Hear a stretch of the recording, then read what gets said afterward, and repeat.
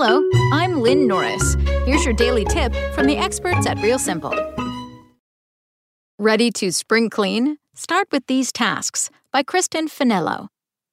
The days are getting longer, and the temperature is slowly starting to creep higher. But before you throw open the windows and break out the patio furniture, you can take advantage of these transition days to get a jumpstart on your annual spring cleaning routine. Get some of the dusting and tidying out of the way early, and you'll free yourself up to enjoy those lovely spring days.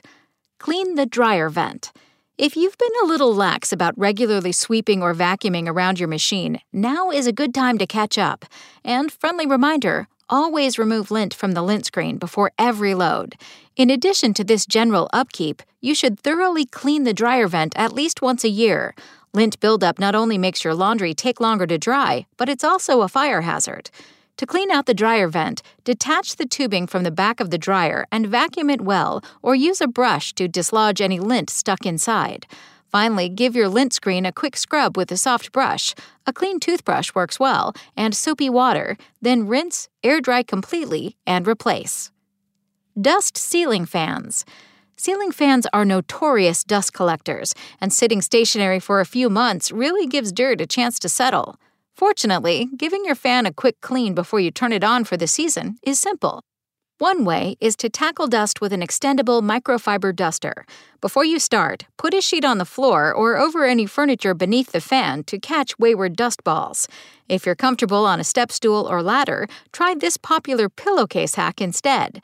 Place a clean pillowcase over one blade at a time and then carefully slide it off, trapping the dust inside. Use a dry microfiber cloth to wipe dust from other parts of the fan as well as the light bulbs.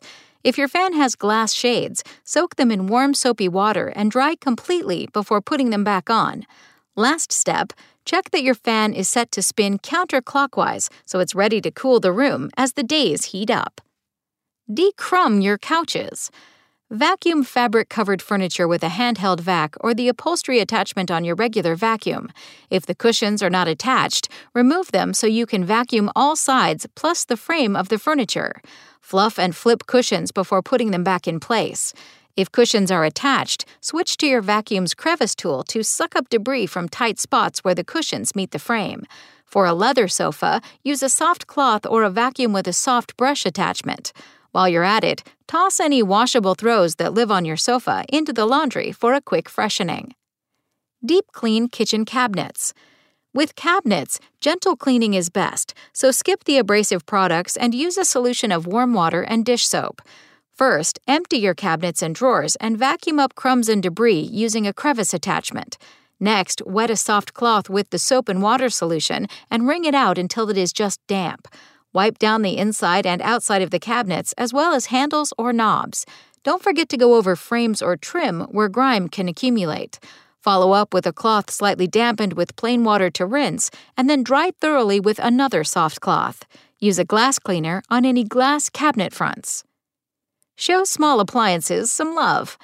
Kitchen appliances work hard on a regular basis, and even the smaller ones, such as your toaster and hand mixer, can benefit from a seasonal spruce-up. To banish dread on batter, smoothie, or sauce from your hand mixer and blender base, rub the exteriors with a damp cloth. Don't forget to wipe the cords, unplugged of course, as well, since they can also be targets for splatters. To clean your toaster, start by unplugging it and gently shaking it upside down over the trash to dislodge crumbs. Remove the crumb tray and wipe it and the exterior of the toaster down with a damp cloth. Dry the crumb tray completely with another cloth before replacing. Finally, use a clean, damp cloth to wipe down your coffee machine base.